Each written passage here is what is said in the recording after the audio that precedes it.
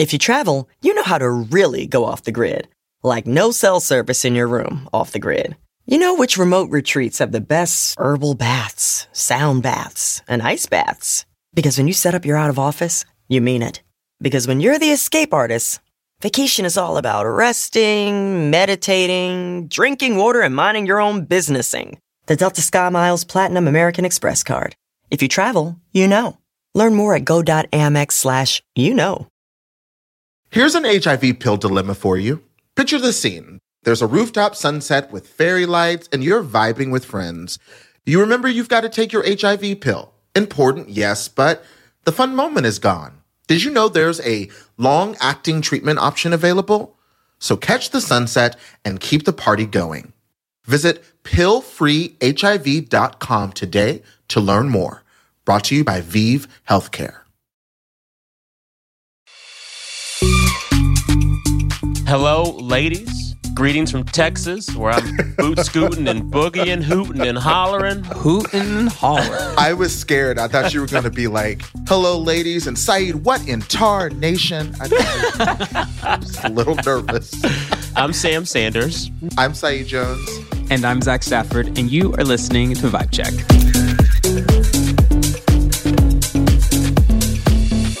This week, I am in Austin, Texas for South by Southwest, busy with stuff down here, but joining my sisters for our weekly Kiki. And we have so much to talk about this week. Mm-hmm. A lot is happening. A little bank called Silicon Valley Bank collapsed last week. And then Joe Byron said, let me help y'all out. And he did.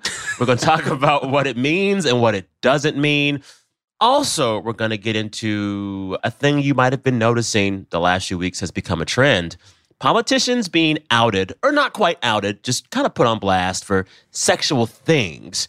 We're going to talk about that and talk about whether it's ever appropriate to out a politician. And I would say they're telling on themselves. I was about to say, it's almost like maybe it's like because of social media. Social media has got these girls in a chokehold because they cannot not like the girls. Some of this stuff, they aren't even being outed. It's just like there. They're just there. We'll get into it. But first, let's all check in. How are my sisters doing? Saeed, how are you? Ooh, well, you know, you're at South by Southwest right now. I stand in exhausted solidarity. Conferences are tiring. It's been a while since I've been there, but I've done South by Southwest twice in the past. I just got back from a huge writing conference, AWP. It was in Seattle this year. And it's an annual conference that I went to. I hadn't been to since 2016, so it's not just the pandemic. It's been a few years. But before that, I'd attended this conference every year, basically since I was a junior in college. It's how I found my graduate program. It's how I met friends like Isaac Fitzgerald. We became Twitter pen pals after we met at a conference. And that was, 2011? Roxane Gay is someone else. So I have it's not just like, okay, let me just show up. It's like I've kind of grown up as a writer with this conference, but showing up at these big spaces with all of these peoples for the first time, man, it was intense. And just one example, this conference has like a huge book fair where there's like publishers and indie presses and writing programs and all that kind of stuff. And I used to love it because, you know, the serendipity of running into people is a huge part of why you show up, right? But baby, I had to set a timer on my phone every time I went into this space. About 25 minutes was all I can handle. And I just have to, I think it's just that thing where we have to acknowledge some of our patterns, some of our tolerances for spaces is changing. Yeah. Well, and also the last 3 years, I've been working from home. And on many days during the work week, I only see my dogs and my boyfriend. Yeah. Right. That's it. And so to go into an environment where you're not just on all day for the conference, but seeing friends you haven't seen in years in passing and being like, let's hang out, it's hard. Yeah. Zach, how you doing? I mean, I'm good. I'm rested. I'm not anywhere. Must be nice. I'm at home, and I'm typically. You're never at home. I'm never. You're never at home. I'm about to leave again, but I'm never at home. And I'm usually at South by Southwest. This is my first time in 5 years. I haven't been there. Besides the pandemic years, they're shut down. And I remember last year when I went, it was my first big public event, and I got to be on one of the main stage with the Birds Aren't Real people. And it was so overwhelming because because like you're running into people and you're like, how do I know you? Twitter, if we met before, what's going on? And I kept having to hide in my Airbnb to like get myself back together. And it was just so hard. So I definitely say, I can tell that you are tired because you have been working. Like you have been doing a lot of events, which we'll talk about. But I've been chilling. I was at a tennis tournament this weekend, which was wonderful. My not phone pickleball? Not pickleball. Not pickleball, girl. It was at Indian Wells where the pickleball national championship does happen. But I was at the tennis tournament, the Indian Wells Open. And it's been really fun this week. Because of our conversation, Sam, I have found out we have so many listeners that love tennis and hate pickleball. I feel so aligned. The emails have been... I haven't checked the tweets. Quite impassioned. A lot of tweets. And there were some listeners I don't know if at the time I Wells. fully understood how serious this tennis versus pickleball thing is. Also, what do these listeners expect from me? I've already admitted to owning an OtterBox as an iPhone case. I am geriatric. An elder. Let me be. Let me be. But I will say, and I know we're going to talk about this much later, but Saeed did come out as an anti-Tar stan, which happened while I was at a tennis tournament with no cell phone service. So my phone was like beeping and then disappearing and beeping. And I was like, did Saeed cancel me? Is my life over? What's happening on the other side of this? But it was a mixture of tennis love and Tar chaos, which we're going to talk about later. My. Yeah, that's right. People listening, we're going to get into Tar. I have extensive notes. His pages. So it'll be a spoiler-heavy thing, but we're going to do that at the end. Yeah. Well, Sam, how are you doing before we jump into it? I'm good. I'm tired from this conference, but I'm having a great time. And I'm feeling really optimistic about the state of TV and movies this year out of what I'm seeing at South by. So I moderated 2 panels, one for the premiere of Swarm, Donald Glover and Janine Neighbors' new show on Amazon Prime Video, all about a kind of Beyonce superstar who starts killing. It's really great. The crowd loved it. It's going to be big and buzzy. Apparently, Beyonce's watched it. And then yesterday, I interviewed Julio Torres about his really, really, really great new film called Problemista, which is an immigration comedy that he directed, starring him and Tilda Swinton. What a pairing. Right? It was a really good movie. I was at a party for Meg Stalter's new movie, which our friend Luke Rogers helped produce. And I'm feeling like we're going to get some good TV and movies out in the streets this year. And I'm optimistic. I think I closed last year being overwhelmed and exhausted by having too much shit to watch.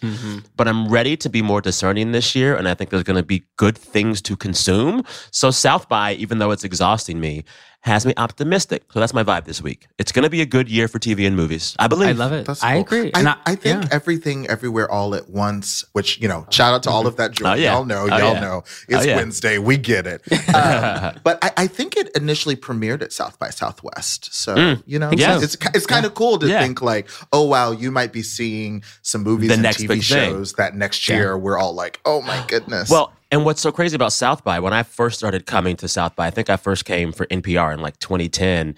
It was a music festival primarily. Now it's a film and TV festival.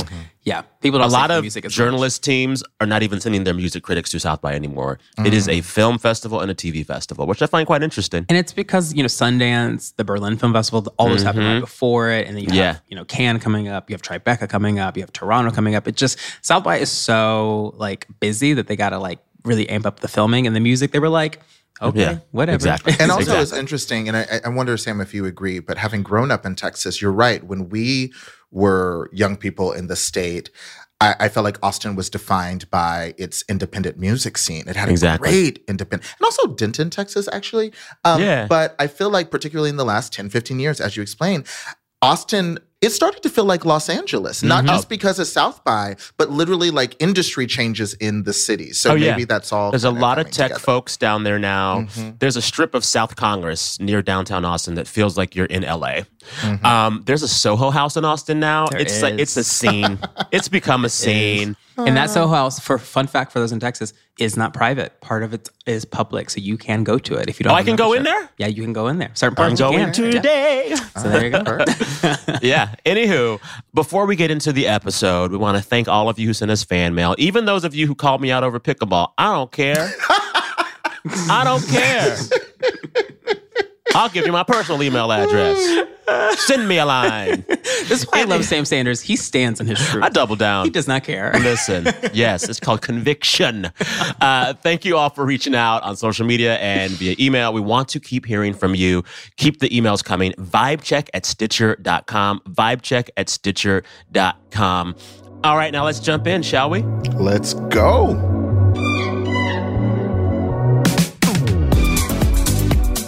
Zach is going to explain our latest financial crisis. Go ahead, Mr. Yellen. Do it. I mean, I am Janet Yellen. Zach Yellen. Yes. Listen to me. But yeah, I'm going to, I've never been a financial reporter. This has been a fun exercise these past few days of having to understand what's happening. Yeah. Now having to tell the tale today, which, I'm excited about. I also, in full disclosure, I recently have, after my life at Grindr as an executive, I sit on some advisory committees for VCs to help queer people get money. So I personally was really pulled into this in a really weird way, which it's giving Kara Swish her. Quit Swish her. Not the pivot. I love it. I love it. I'm dying. All right. The bank. Let's get to the bank. Let's get to Yes. Okay. So this is a bit complicated. We're going to try to use our own personal stories, lives to weave into this to make it make sense. And I hope at the end of this, you walk away being able to tell your friends what happened. Because the one thing about finance is that it's about power and they like to gatekeep the language around it. And we're going to try to distill all of it today. Yeah. So to get us going, the bank in question is called Silicon Valley Bank. If you'd never heard of it before, there's a reason for that, and you are not alone. That bank primarily only worked with the hyper wealthy, all of tech, all of that. So if you're not in that space, there was a reason why you didn't hear about it. Yeah, and it's crazy that we didn't know about it because it's the 16th largest bank in the country. It just wasn't fucking with folks like us. It just felt like a perfect example of that saying, like, real money, real wealth moves in silence. And I was like, you go. It was so silent. I'd never didn't heard know of it it. was here until it was gone. And then it's gone. And now we're going to figure out how much it was here when it ripples through our economy. So a big reason why this is such a big deal, outside of other banks failing or other financial institutions failing, is because there's this thing called the Federal Deposit Insurance Corporation. So what's really cool about that is that if you have a banking account in this United States of America and you have less than $250,000 in it, which is most people in this country, you are protected. You never got to worry about it. It's insured. If your bank fails, the feds will come in and give you that money back. Girl, you're okay. Yes. But when you cross that threshold, that's where things get a little dangerous and you got to think about things differently. This bank specifically, while it is the 16th largest bank in America, or was, it's one of the wealthiest banks ever in terms of customer to wealth ratio because most of these accounts there had way over $250,000 and they were not insured. Yeah, it was a lot of VC people, a lot of startup people, and they're usually having 10, 20, 30 million in the bank, if not more. Exactly. And so the reason that this got out of hand is because these folks didn't have their money insured. So when there were fears about the status of this bank, all they really thought to do was take the money out because they knew it wasn't insured. And that caused a run. And these VCs, because they love Silicon Valley Bank, this bank helped get them their first financing, was there for them the whole way. They kept all their money there, which most organizations would never, ever, ever do. And that's why when everything started falling apart, things really got rocky. Well, and what was crazy is some of the deals that Silicon Valley Bank had with startup folks and VC folks said that if we give you this much money or loan you this much money, or you have to invest everything with us. Exactly. So they really were telling these folks, it's just us. You're just hanging with us. And let me interject here as the girl who has not worked in a California VC or gone to Harvard. Look, I learned a lot about economics from This finger from The Wire. Not the drugs. So, I'm just saying, for those of us who are like, wait, bitch, I'm a little confused. I mean, I feel like a pretty basic thing that straight up, like, those of us who like really don't understand like investment and stuff, we do understand the basic idea of like, you're supposed to diversify investments. Exactly. Whatever little money you have, generally we understand that what you want to do is not have it all in one place because something can go wrong and then you're totally vulnerable. It was so bad, and these startup bros were so undiversified that there were many last week when they were trying to pull their money out of Silicon Valley Bank, had nowhere to put it. Yeah. And so some companies were putting the money in CEOs' personal bank accounts Yep. because there was nowhere else. to put this money. I burst out laughing last night when I realized that BuzzFeed had a lot of its money in Silicon Valley. Most of it. And I was like, of course it does. Of course they would do this. Yes. But also it's striking because I don't know, when I think about bank, I don't really think too often about like, where do companies store their money? Generally, I'm thinking of individuals, consumers. Yeah. But this has been interesting because of the kind of like corporate aspect. Yeah. Can I tell you how bad it got over at Vox? They fixed it, but for a day last week, Vox's company cards wouldn't work. Yep. Because they're tied up in Silicon Valley Bank. They had Silicon Valley Bank credit cards, which were not working. Yep. We should now talk about why the run happened and what caused that. Yes. Let's get into that. And I think some historical context will make you understand why these guys who are in their 30s and 40s freaked out so much. So for those of you that are, above the age of 30, you very vividly probably remember the 2008 crisis, the recession that hit. That happened on September 15th, 2008, when the Lehman Brothers Bank on Wall Street failed. And the difference between this failure and the Silicon Valley Bank failure is that one was about mortgages and housing, and the housing market was really bloated and it burst and everything just fell apart. So it's very different than this.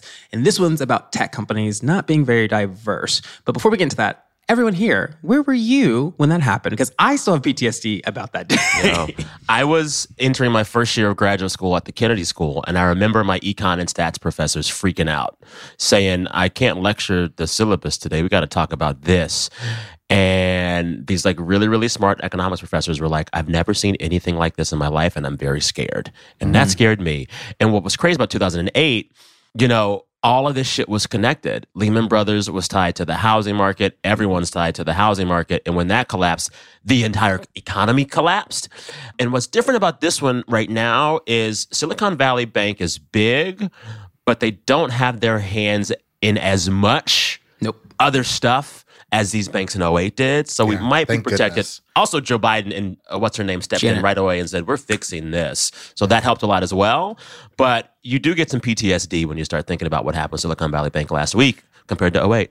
Yeah, my memories of 2008, it's interesting because two things that always stand out when I think about it is, one, I have vivid memories of my mom in, let's say, 2004 to 2008. She was really trying to get a home loan. She really wanted a little home for herself. I mean, it really probably would have been like a one-bedroom because I was in college at that point, and she could not get a loan. She couldn't qualify for it. And it was so painful and embarrassing. And I remember like sometimes she would feel comfortable telling me she had been rejected again. And then sometimes it would just like, she wouldn't even mention it and I wouldn't. And, like that's really frustrating. But it also meant she did not get one of those loans that blew up people's lives, And so it was actually kind of interesting to see how straight up anti-Black discrimination, redlining in a way, protected my mother. And then also, September 2008, I'm starting my first semester of graduate school at Rutgers University, Newark, where I study creative writing.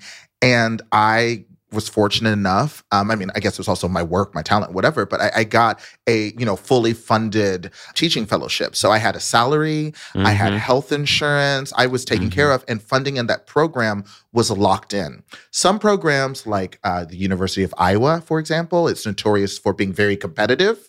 And so your funding is not stable. It's kind of like you're competing against your classmates. And so I remember weirdly feeling like, wow, my mother did not run into like all of this huge misfortune. And then I also, for those 2 years of, those initial 2 years of the recession, I was kind of protected in a way that I absolutely would not have been otherwise. If I were graduating from grad school right then, woof.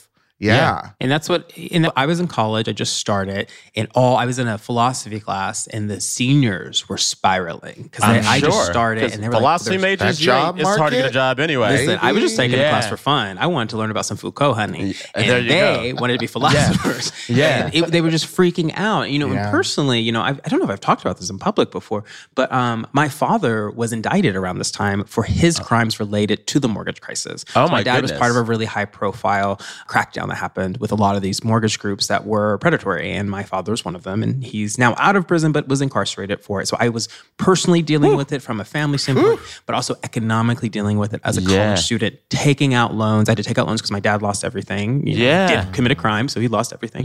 And, I'm in this. So I also was like, oh my God, everything's over. It's falling apart. It's wild. And we all survived it. And the reason why we've all survived it is because the government under Obama jumped in and began repairing the economy and building regulations around these banks. And this is what's crazy. When you talk about the Silicon Valley Bank failure, you've already seen politicians like Elizabeth Warren and Bernie Sanders say the reason this collapse happened is because Donald Trump rolled back one of those post-recession regulations in 2018, and it directly caused this. It made it easier for banks like Silicon Valley Bank to do whatever they wanted to do and not get checked. And we should explain quickly how a thing like a bank run happens. So 101, when you put your money in a bank, they invest it in other stuff to make more profit. So the bank is holding your money, but also reinvesting your money so that they can make a profit. And for a while, Silicon Valley Bank had a bunch of money flowing into their coffers because VC was throwing money at startup founders who put it in Silicon Valley Bank. And they invested a bunch of this in government treasury bonds. And usually government treasury bonds are really, really safe because the government is not going to fail, right? But as the economy began to turn this last year or so, a lot of these startup heads needed to take more money out of Silicon Valley Bank. So there was less money in their bank anyway. And the return on those government bonds began to decrease because as the interest rate went up in America, the yields back on those bonds that they had bought a long time ago with lower rates became less. So they basically needed more money. And this happens to banks all the time. But Silicon Valley Bank basically was going to sell some stuff to buy some other stuff and get some more cash, right?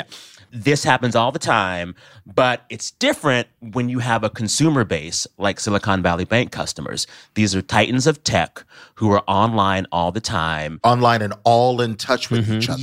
And it's easy for them to get scared. So if my bank were going through some shit and had to sell some stuff to make some more money, I probably wouldn't even read the email if they told me, but I also wouldn't be calling up every other Bank of America customer I know saying, girl, are you worried? But with Silicon Valley Bank, as soon as one of those Silicon Valley bros found out what was going on, they called everybody else.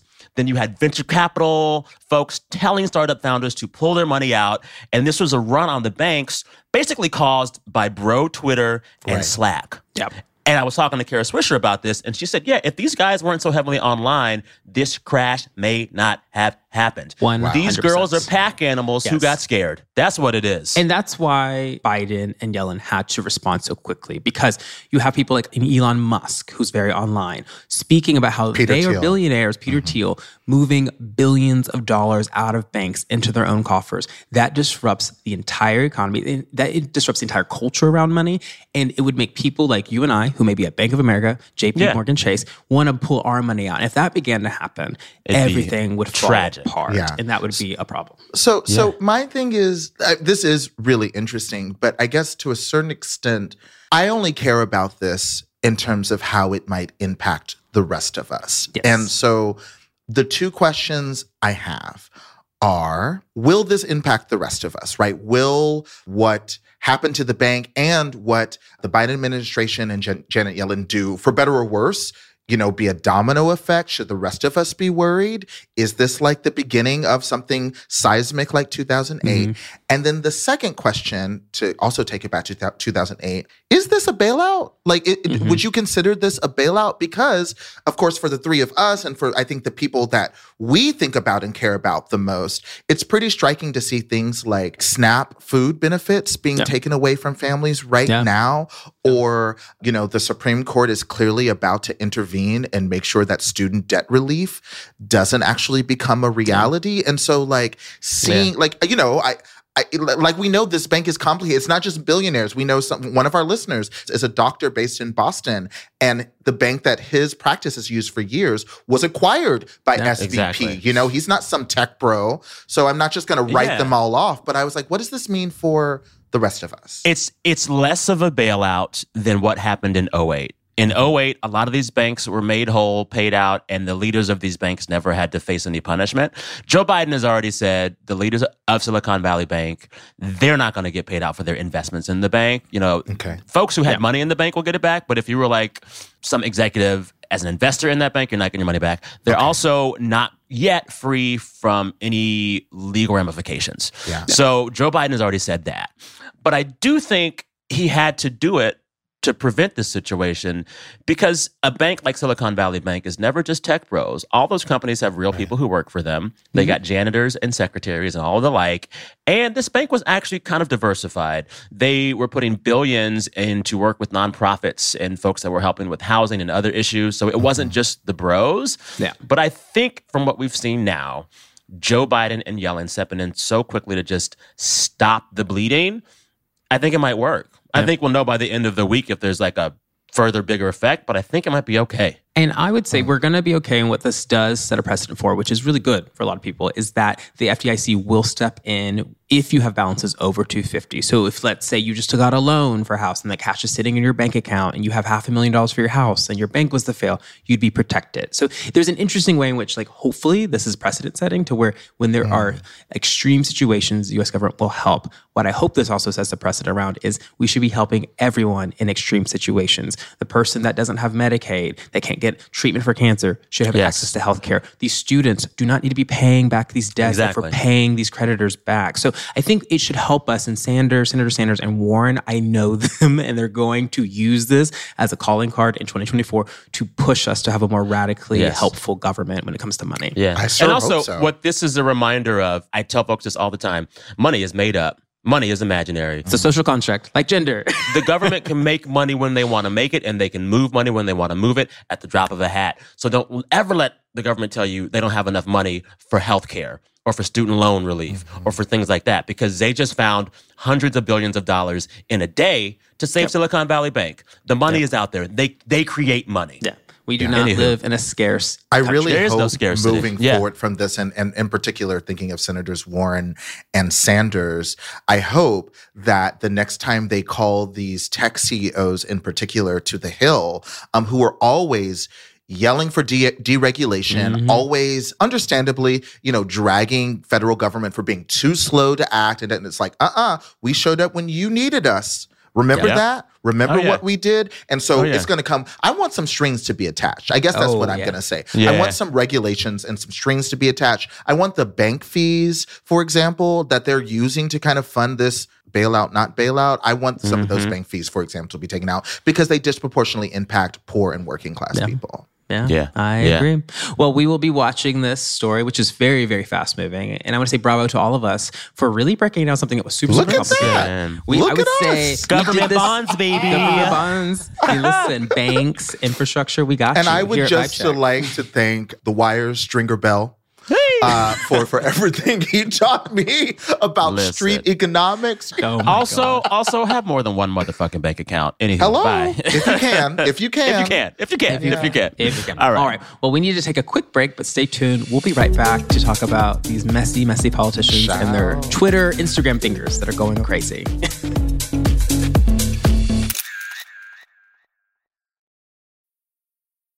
Hey, listeners, Sam Sanders here. If you know my face, you know I shave it a lot. I shave the head because I'm bald. I shave the cheeks because I got a mustache right now. And one thing that helps me keep this beautiful brown skin nice and smooth are Bevel shaving products. Bevel, B-E-V-E-L. It's a wonderful Black-owned business. And if you are looking to discover your own Black-owned and founded brand to become obsessed with, shop Ulta Beauty. Ulta Beauty is celebrating Black-owned and founded brands this month and every month. Ulta Beauty has you covered with all your beauty needs, from skin and body care to hair care, makeup, and much, much more. You can shop Black-owned and founded brands like Butterskin, Black Girl Sunscreen, Pound Cake, Pat McGrath Labs, Donna's Recipe, Urban Hydration, and so many more soon-to-be favorites. Discover the powerful ingredients, the efficacy, and the artistry of these Black-owned and founded brands. Ulta Beauty sees and celebrates people creating joy for themselves and others through beauty, embracing their individuality through makeup, and taking pride in every pattern. Discover the joy of Black beauty with Ulta Beauty. Head to your local Ulta Beauty store or Ulta.com right now to shop your fave Black-owned and founded brands. Eating better is easy with Factor's delicious, ready-to-eat meals. Every fresh, never frozen meal is chef-crafted, dietitian approved, and ready to go in just 2 minutes. There's over 35 different options to choose from every week, including Calorie Smart, Protein Plus, and Keto. There are more than 60 add-ons to help you stay fueled up and feeling good all day long. Get started today and get after your goals. Discover a wide variety of easy options for the entire day, like breakfast, midday bites, and more. Factor is less expensive than takeout, and every meal is dietitian approved to be nutritious and delicious. And for me, I have used Factor for years, from when I was hosting morning television to traveling all the time now as a producer. I love knowing that food is getting delivered to my door that is fresh and ready to go so that I can always be ready to go as well. So head to factormeals.com/vibecheck50 and use code vibecheck50 to get 50% off. That's code vibecheck50 at factormeals.com/vibecheck50 to get 50% off.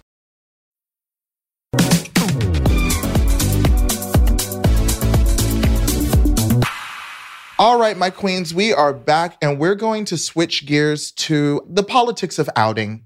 You know, let's just keep it simple because nothing else about this is simple. Let's start here. Tennessee Lieutenant Governor Randy McNally announced Monday that he is pausing all social media activity after revelations that he repeatedly commented on the Instagram post of a 20-year-old Southern twink by the name of Franklin McClure. According to McClure's interview with The Cut magazine, that I recommend reading, it's actually a really interesting conversation between Franklin and a writer who's also, I believe, from Tennessee in the South, where Franklin lived for a long time. And it's kind of interesting dialogue. But McClure said that the 79-year-old McNally has been in touch with him, not just via those comments, but apparently via private messages on Instagram for at least 3 years. Wow. McClure told The Cut that the politician has been commenting on his page for almost 3 years, in addition to sending him private messages, quote, checking on my mental health, compliments, and random things about his life and what he's going through. Okay.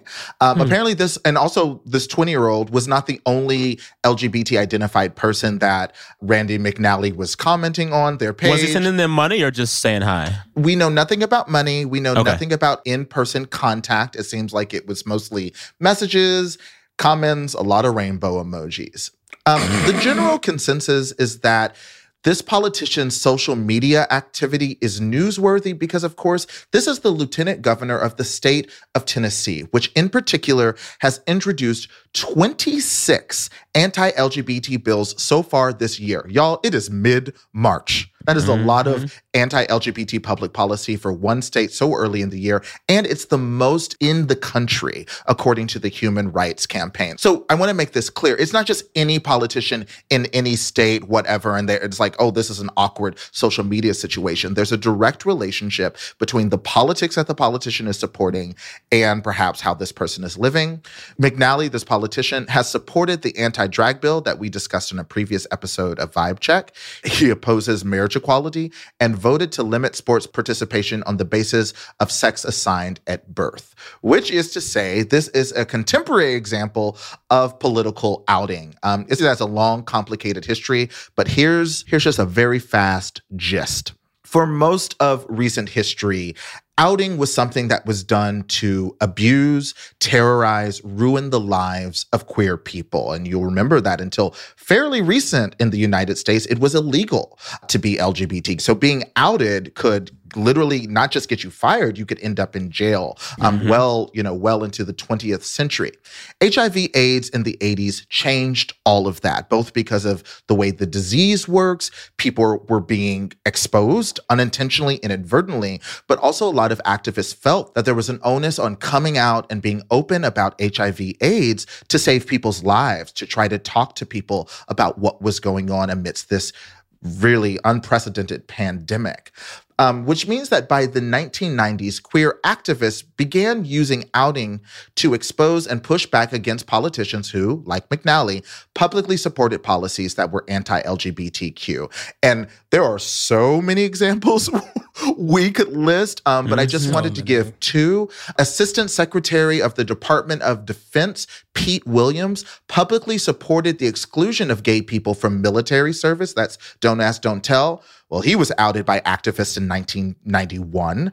And then in 1996, Senator Barbara Mikulski, she was a Democrat representing the state of Maryland, was outed by activists disgruntled by her support of the 1996 Defense of Marriage Act. So that is how outing really functioned, I would argue, in the 90s up until marriage equality was passed. I think in the last few years, things have changed, and I want to talk to Sam and Zach about why that might be the case. I think what we're seeing with McNally is a significant example of what we see now, where people are being outed almost by themselves, right? Yeah, I don't think we can call it outing. It's not quite outing. And also I want to make it clear, this lieutenant governor, I'm not saying he's gay or bisexual. I am saying that he's been identified consistently liking and interacting with queer people that he's also trying to oppress. I think there are a few things going on here. One, what the fuck is happening in Tennessee? Besides this guy all up in the Southern Twinks DMs, the governor of Tennessee, who just signed a bill policing drag, there's a photo of him in drag from back in the day. Yeah, that's Governor Bill Lee and also the politician who introduced the bill, both of them. Yeah. So I think, one, Tennessee is on some weird shit right now. But two, none of these are classic outings. That governor, he stood for that photo himself. And this guy McClure was making the comments himself in public. These are public comments that anybody could find on Instagram. So I am a lot less conflicted about this kind of situation because no one was like following them. No one sent a private investigator to their house following their car to see what they were doing. This was all out in broad daylight. So I think we have to classify it a little bit differently than outing. Outing's a good shorthand for it, but it's not quite outing. I would say you're right, but I would also argue, because I'm from this area of the world, I'm friendly with some of the reporters working in this case, they saw the comments and they investigated it and they're going deeper into his life. So they're now they're trying to substantiate these claims by talking to his family, his loved ones, trying to find a partner, all these things. This same thing happens with, Senator Lindsey Graham has faced allegations for many years. He's always denied them in really interesting ways, but it's something that people in DC talk a lot about. People on Fox News even talk a lot about. And if memory serves, didn't a sex worker came forward, but then they were silenced. Yeah, it came forward and then all the tweets were deleted. So we've had people come forward and then take it back. But there is this kind of glass closet we've seen emerge in the post-AIDS kind of politics of where these politicians like an Aaron Schock will, be a congressperson from Illinois, decorate his congressional office like a Downton Abbey, live a very openly gay life in the bars, go out, but then deny it to the face of the public. And it's kind of like, what do we do now is the question I think you're asking, Syed. It's like, should we return to these politics of saying, but no, you don't get to live in this glass closet. Like, we get to kind of release the hounds into your life and really drag you out, which I'm kind of the mind of, like if McNally is having lovers, bring them forward. Yeah, and that's something I just directly wanted to ask you. As you both know, I was an LGBT editor at BuzzFeed News for years, and my stance then and now is that if someone, a reporter or an activist, came to me with ample evidence that either someone was queer in the sense that's like, oh, they're in relationships, I can show, like we have some kind of way of proving this. Or in the case of McNally, which is a little different, they're engaging content, right? That doesn't mean that's an identity, but the way they're interacting is opposing their politics, and their politics are causing active harm. If we can substantiate those claims, report on it. That's where I am. How would you handle it in this situation, though, Sam? I would be a little resistant to report on a politician's sexuality unless I were covering politics. Right now I cover pop culture. So it's so you wouldn't break news into it. But if I were still covering politics, I would take this to my editor and let them make the call. But I would for sure take it to them. But I also think that this conversation about to out or not to out, it kind of misdirects responsibility. It feels very similar to me to the conversation we have around individuals watching their carbon footprint instead of making big corporations fix climate change. Oh, interesting. There are big players that could actually make change in Tennessee right away. There are corporations that rely on queer imagery and content to survive that could say, we're going to pull business out of this state. We're not going to work with these politicians. We're going to not give to these politicians. And instead of the onus being on them, instead of people picketing outside of Viacom or whoever else, right? Instead of that, we are asking independent journalists to out politicians on their own, right? I think that in all of this conversation about what Tennessee is doing to queer people and to drag queens, we are not talking enough about what corporate interests can do to help solve this problem. And I don't want us to be too small-minded in how to fix these things. I would love a corporate boycott of Tennessee. And I think that would do more than like outing. I guess I would push back because isn't it a yes and I know that this isn't like but I guess it is a queer issue as well, but reproductive health, right? Like the state of California, what they're doing with Walgreens right now. I mean, to me, it just seems like surely it's possible. Let's diversify our queer portfolio, right? To use that phrase. But that said, has outing ever changed what the GOP wants to do to gay people? I mean, I would argue in those two examples, and maybe this isn't a question. Maybe it's changing. I would say in the 90s, we can look at Mark Foley, Aaron Schock, Pete Williams, Barbara Mikulski. I mean, these are all people who lost power, who were no longer able to stay in office. But it didn't make the GOP pro-gay. No, but I don't think any one thing's going to make some. I think it's like part of it is an issue of scale. Yeah. Imagine right now, look at the U.S. Senate or the House. Like, look at how important George Santos, who you could almost say is kind of being outed. Look how fragile, for example, Republican control of the House is. If, 3 to 4 politicians on the Republican side were exposed and there could, I don't know. I would just something I'm trying to say is we have to also think about the context of Tennessee. As someone that lived in Tennessee, is that Tennessee very recently under Bill Lee became an entirely red state. Nashville is no longer blue. They have redlined the entire state. They have gerrymandered all the blue out of it. They are really desperate. My friends call me weekly, very upset. People are literally leaving the state because it's become so dire. My own mother left the state because it's becoming so dire. And I think we are at a point where you do need to hit these people where it hurts. If Lieutenant Governor McNally is queer and having a queer life privately and is also introducing legislation that is really destroying families right now, we should be calling that out while also asking these corporations to do something real. And the reason why they're not doing anything is because they have no political power anymore due to the gerrymandering in the state of Tennessee, where when you look at North Carolina in 2014, it was blue. It passed marriage before anyone else in the state. There was power on their side, but these corporations lean where the power is at, and that's because it's capitalism. So that's why I'm afraid of demanding too much out of capitalism when we can, tell the truth about these people. I think what I'm asking for is both things. Out these fools if that needs to happen, but also take their money away and demand that their money be taken away.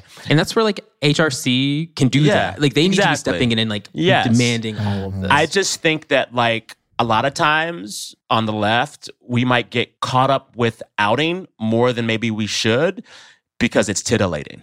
It's titillating, right? And I like the drama of it, even as I know it's a tactic of politics.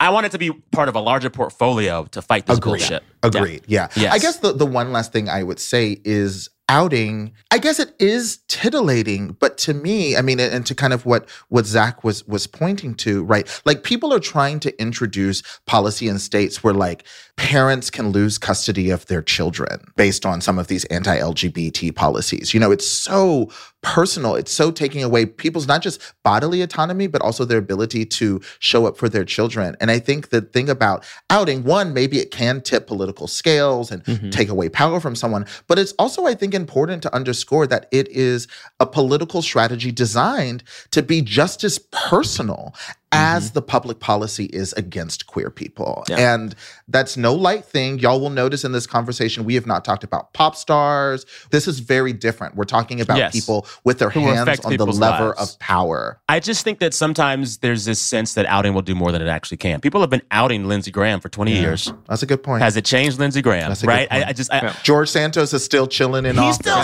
there, right? Yeah. So I just don't want us to think that this will save us. Yeah. Right. Do it.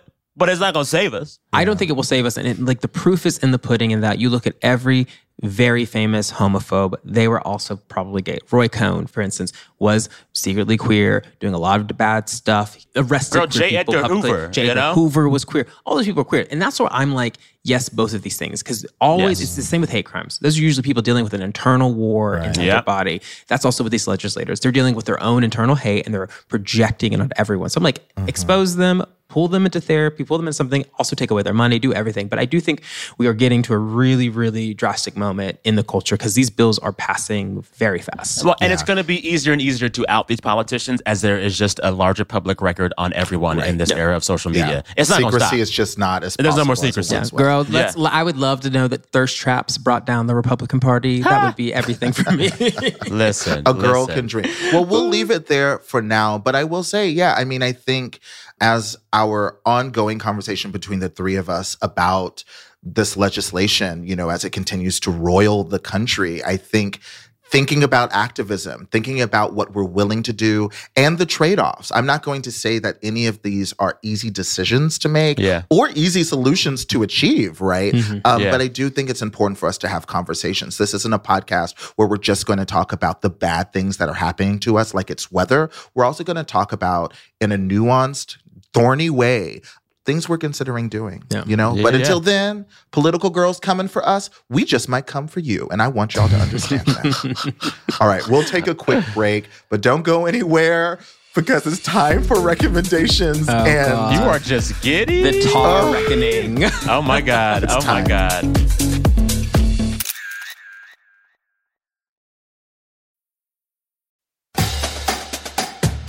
Hey, HBCU fam, get ready to turn up the energy.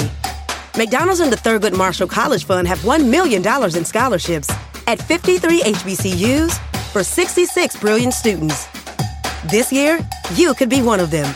But time is running out. Did we mention the $1 million in scholarships? Apply by March 27th at tmcf.org.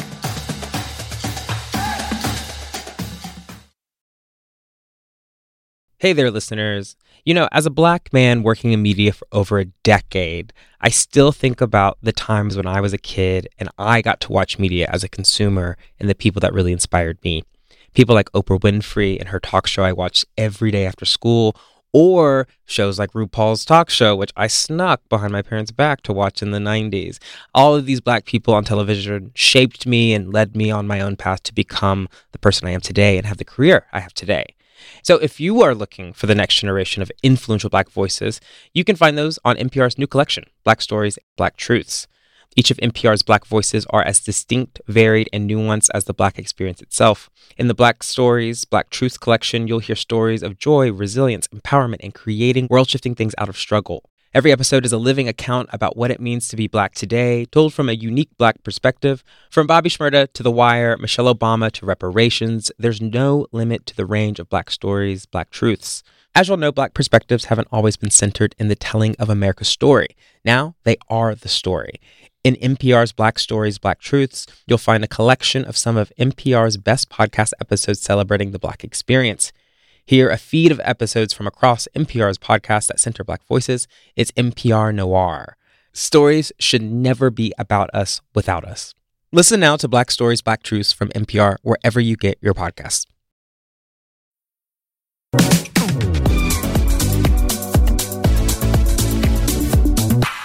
We are back. Before we end this episode of Vibe Check, we're going to do what we do every week. We're each going to share something that's helping us keep our vibes right. Should we just start with Saeed? I'm so ready. I want to hear. And what I want to say for everyone, let this be a lesson of you can be in deep community, friendship, love with people, and they can disagree with you, and it is a good thing. It's a productive thing. So anyway, I welcome Saeed's reading of Tar. Your vibe this week is hating on Tar? That's your vibe? Yep. That's keeping his vibes right. I think the release, you being able to voice aloud that you didn't like this very acclaimed thing is like kept your vibe together. So I guess, and I literally have a list and I'll try to get through it. I want to be clear. I don't like trolling. I really don't like being like, oh, my friends really like this movie. Oh, what an exciting opportunity to shit on something that brought them joy. That's not what it's about. I think I was genuinely thrown while watching this movie. Because I think I expected to feel complicated, but I almost felt hurt by it. And so the first thing I will say is I think it's really actually important that when you have that experience that you're engaging a piece of art, and it could be a movie, and like people you love it, but then you're watching it and you're just like, huh? It's actually weirdly lonely. It's really off-putting, you know? And so my first issue, we're talking about Tar by Todd Field, to be very clear. This is full of spoilers, so like pause this and then come back later. I think it's very pretentious. And in retrospect, it is. I should have listened to how I felt during the film's first 10 minutes, the New Yorker Festival. That was my favorite scene. I was like, girl, it's time to go. Had I known, it was so pretentious. And so the first issue is that this is not a world that I actually want to be in. It's not a world that I'm very curious. This very white, Anglo-Saxon, European world, and a story spearheaded by a character who literally worships the good old boys club and believes that she can girl boss, gaslight, and gatekeep her way into the good old boy canon.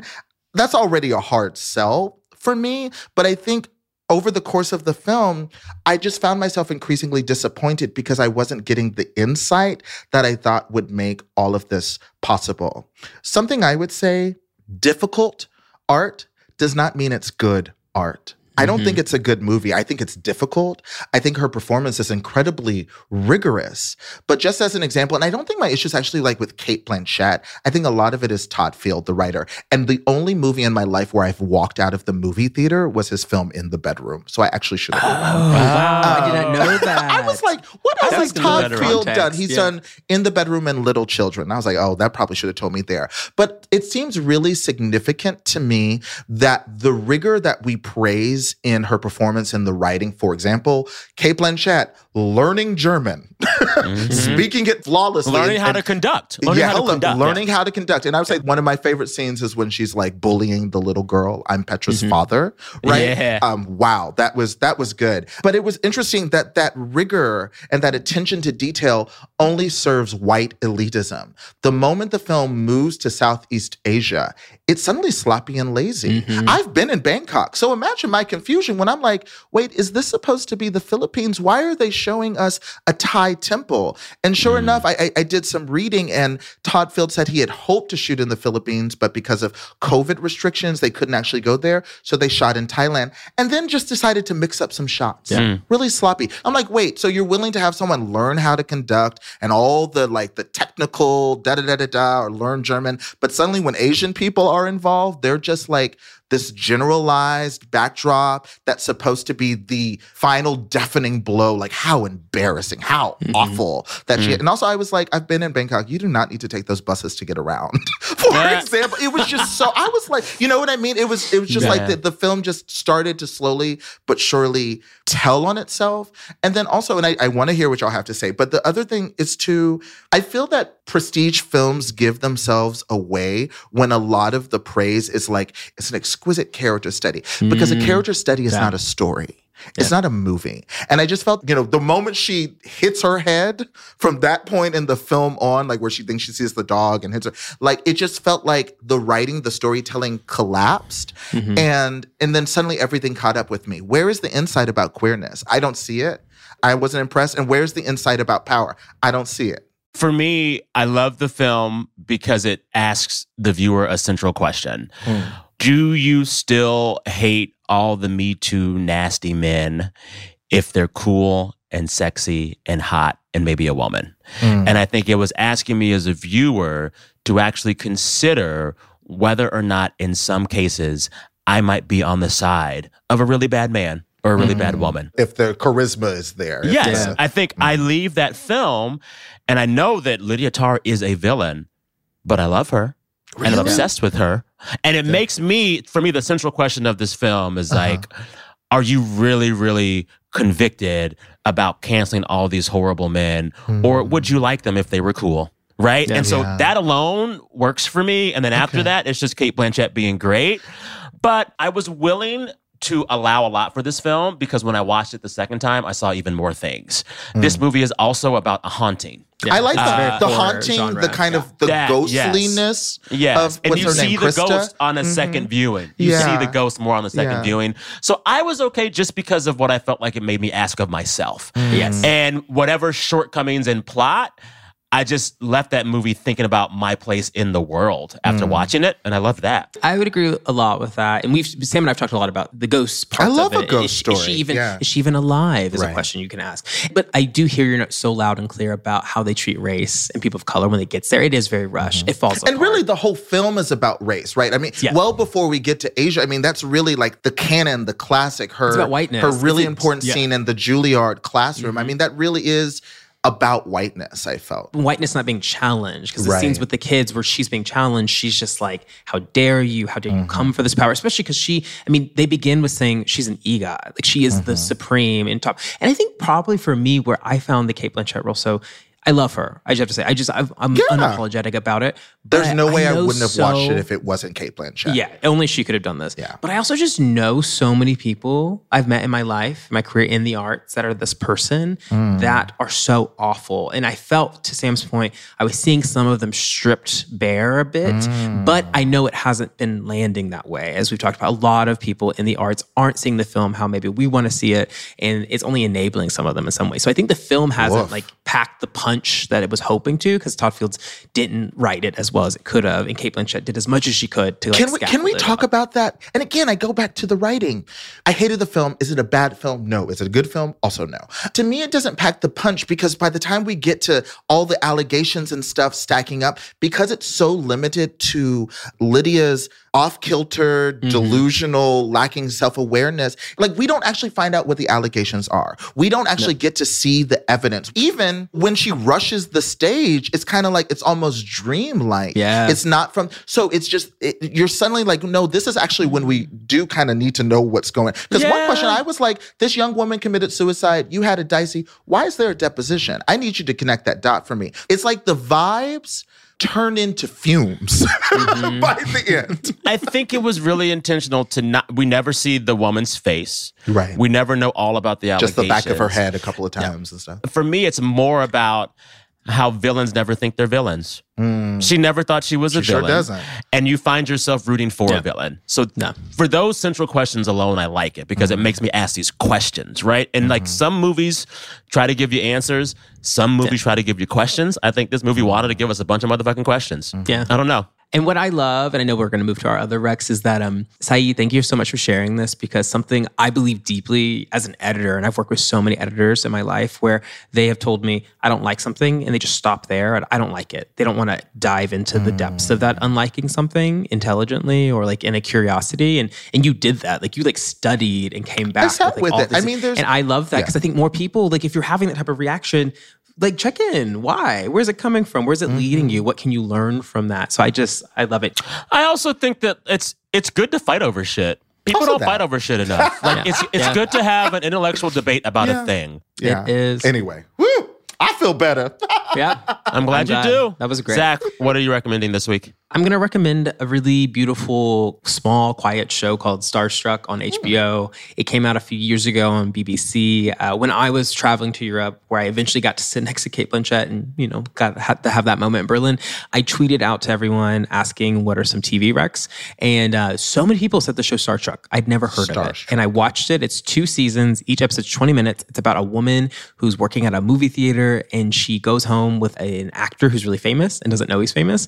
And it's about their affair and their love. They fall in love. And it's about their relationship. So it's like Notting Hill with Hugh Grant and Julia Roberts. I love Notting Hill. Episodic and funny. Okay. And smart and whippy. So definitely watch it. It's great. Okay. Sweet. My recommendation is an album I've loved for years that has recently just come back to me, and I'm loving it all over again. It's by this British Indian R&B artist named Jai Paul.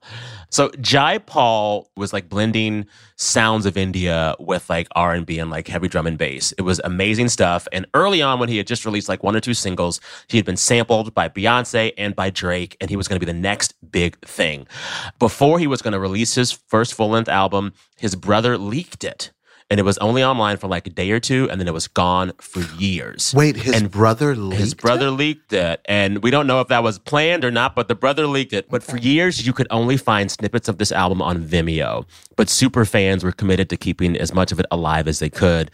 A few years ago, he finally put it on Spotify, and it's still one of the best R&B albums I've heard in the last 15 years. This album is amazing from start to finish. There's a song on there called All Night that is one of the sexiest things you'll ever hear in your life. He's got the bangers. It feels like dubstep and Prince and 90s R&B and Bollywood in a blender. And it comes out and it's just beautiful. I cannot recommend this album enough. If you like music and you've liked my picks on music before, trust me when I say you need to go listen right now to Jai Paul's album, Leak 0413. Wow. I'm slowly but surely building a playlist on your song recommendations because they tend to complement one another. Yeah, we should get you into a DJ class. There's a lot of just I would saying. do it. learn I would take a to DJ class. expend. And also, Okay. in the meantime, I will share a playlist for Vibe Check listeners with some R&B stuff that I'm feeling right now. Love. Can't wait to listen. All right, listeners, tell us what you're feeling, what you're recommending. I also want to hear your thoughts on the Oscars. We didn't talk about the ceremony itself. Right. I thought it was fine, but let me know what you thought about it. And let me know how we avenge Angela Bassett. It ain't right, cannot stand. Justice. That's for next week. Justice. That's Yep. for next week.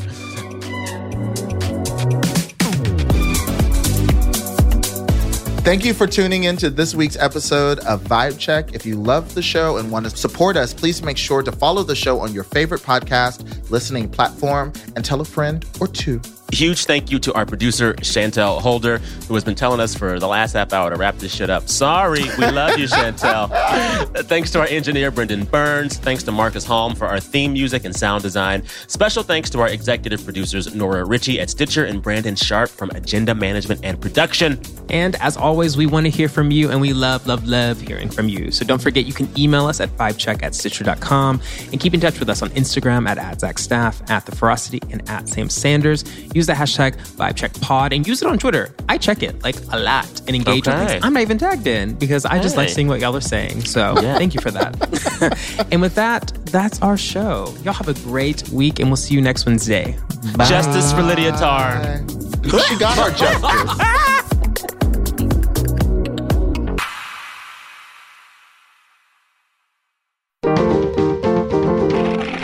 Stitcher. Calling all operatives. From now to March 30th, MGM National Harbor invokes your skills to play Covert Cash, a spy-themed kiosk game series where classified missions, hidden rewards, and daily thrills await. Sign up for MGM Rewards to play and unlock up to $25,000 in hidden free play daily and entries into our Grand Escape car drawing on March 30th. Visit mgmnationalharbor.com/Covert Cash to begin your mission. Must be 21. Please play responsibly. For help, visit mdgamblinghelp.org or call 1-800-GAMBLER. This show is sponsored by BetterHelp. What's the first thing you do if you had an extra hour in your day? You know, I think some people maybe go for an extra workout, maybe take a nap. I love a nap. I love reading a book. But of course, we all wish we had more time in our lives. The question is, time for what? You know, if time's unlimited, how would you use it? I think therapy is actually something that can help us kind of hone our understanding of how we want to use our free time. Not just how we can get the most of it, but really how can we show up in our lives? And I would say that if you're thinking of starting therapy, give BetterHelp a try. First of all, it's entirely online. It's designed to be convenient, flexible, and suited to your schedule because everyone's schedule is different. You fill out a brief questionnaire to get matched with a licensed therapist. You can switch therapists at any time for no additional charge. It's very flexible. So learn to make time for what makes you happy with BetterHelp. Visit betterhelp.com/vibecheck today to get 10% off your first month. That's BetterHelp, HELP.com/vibecheck.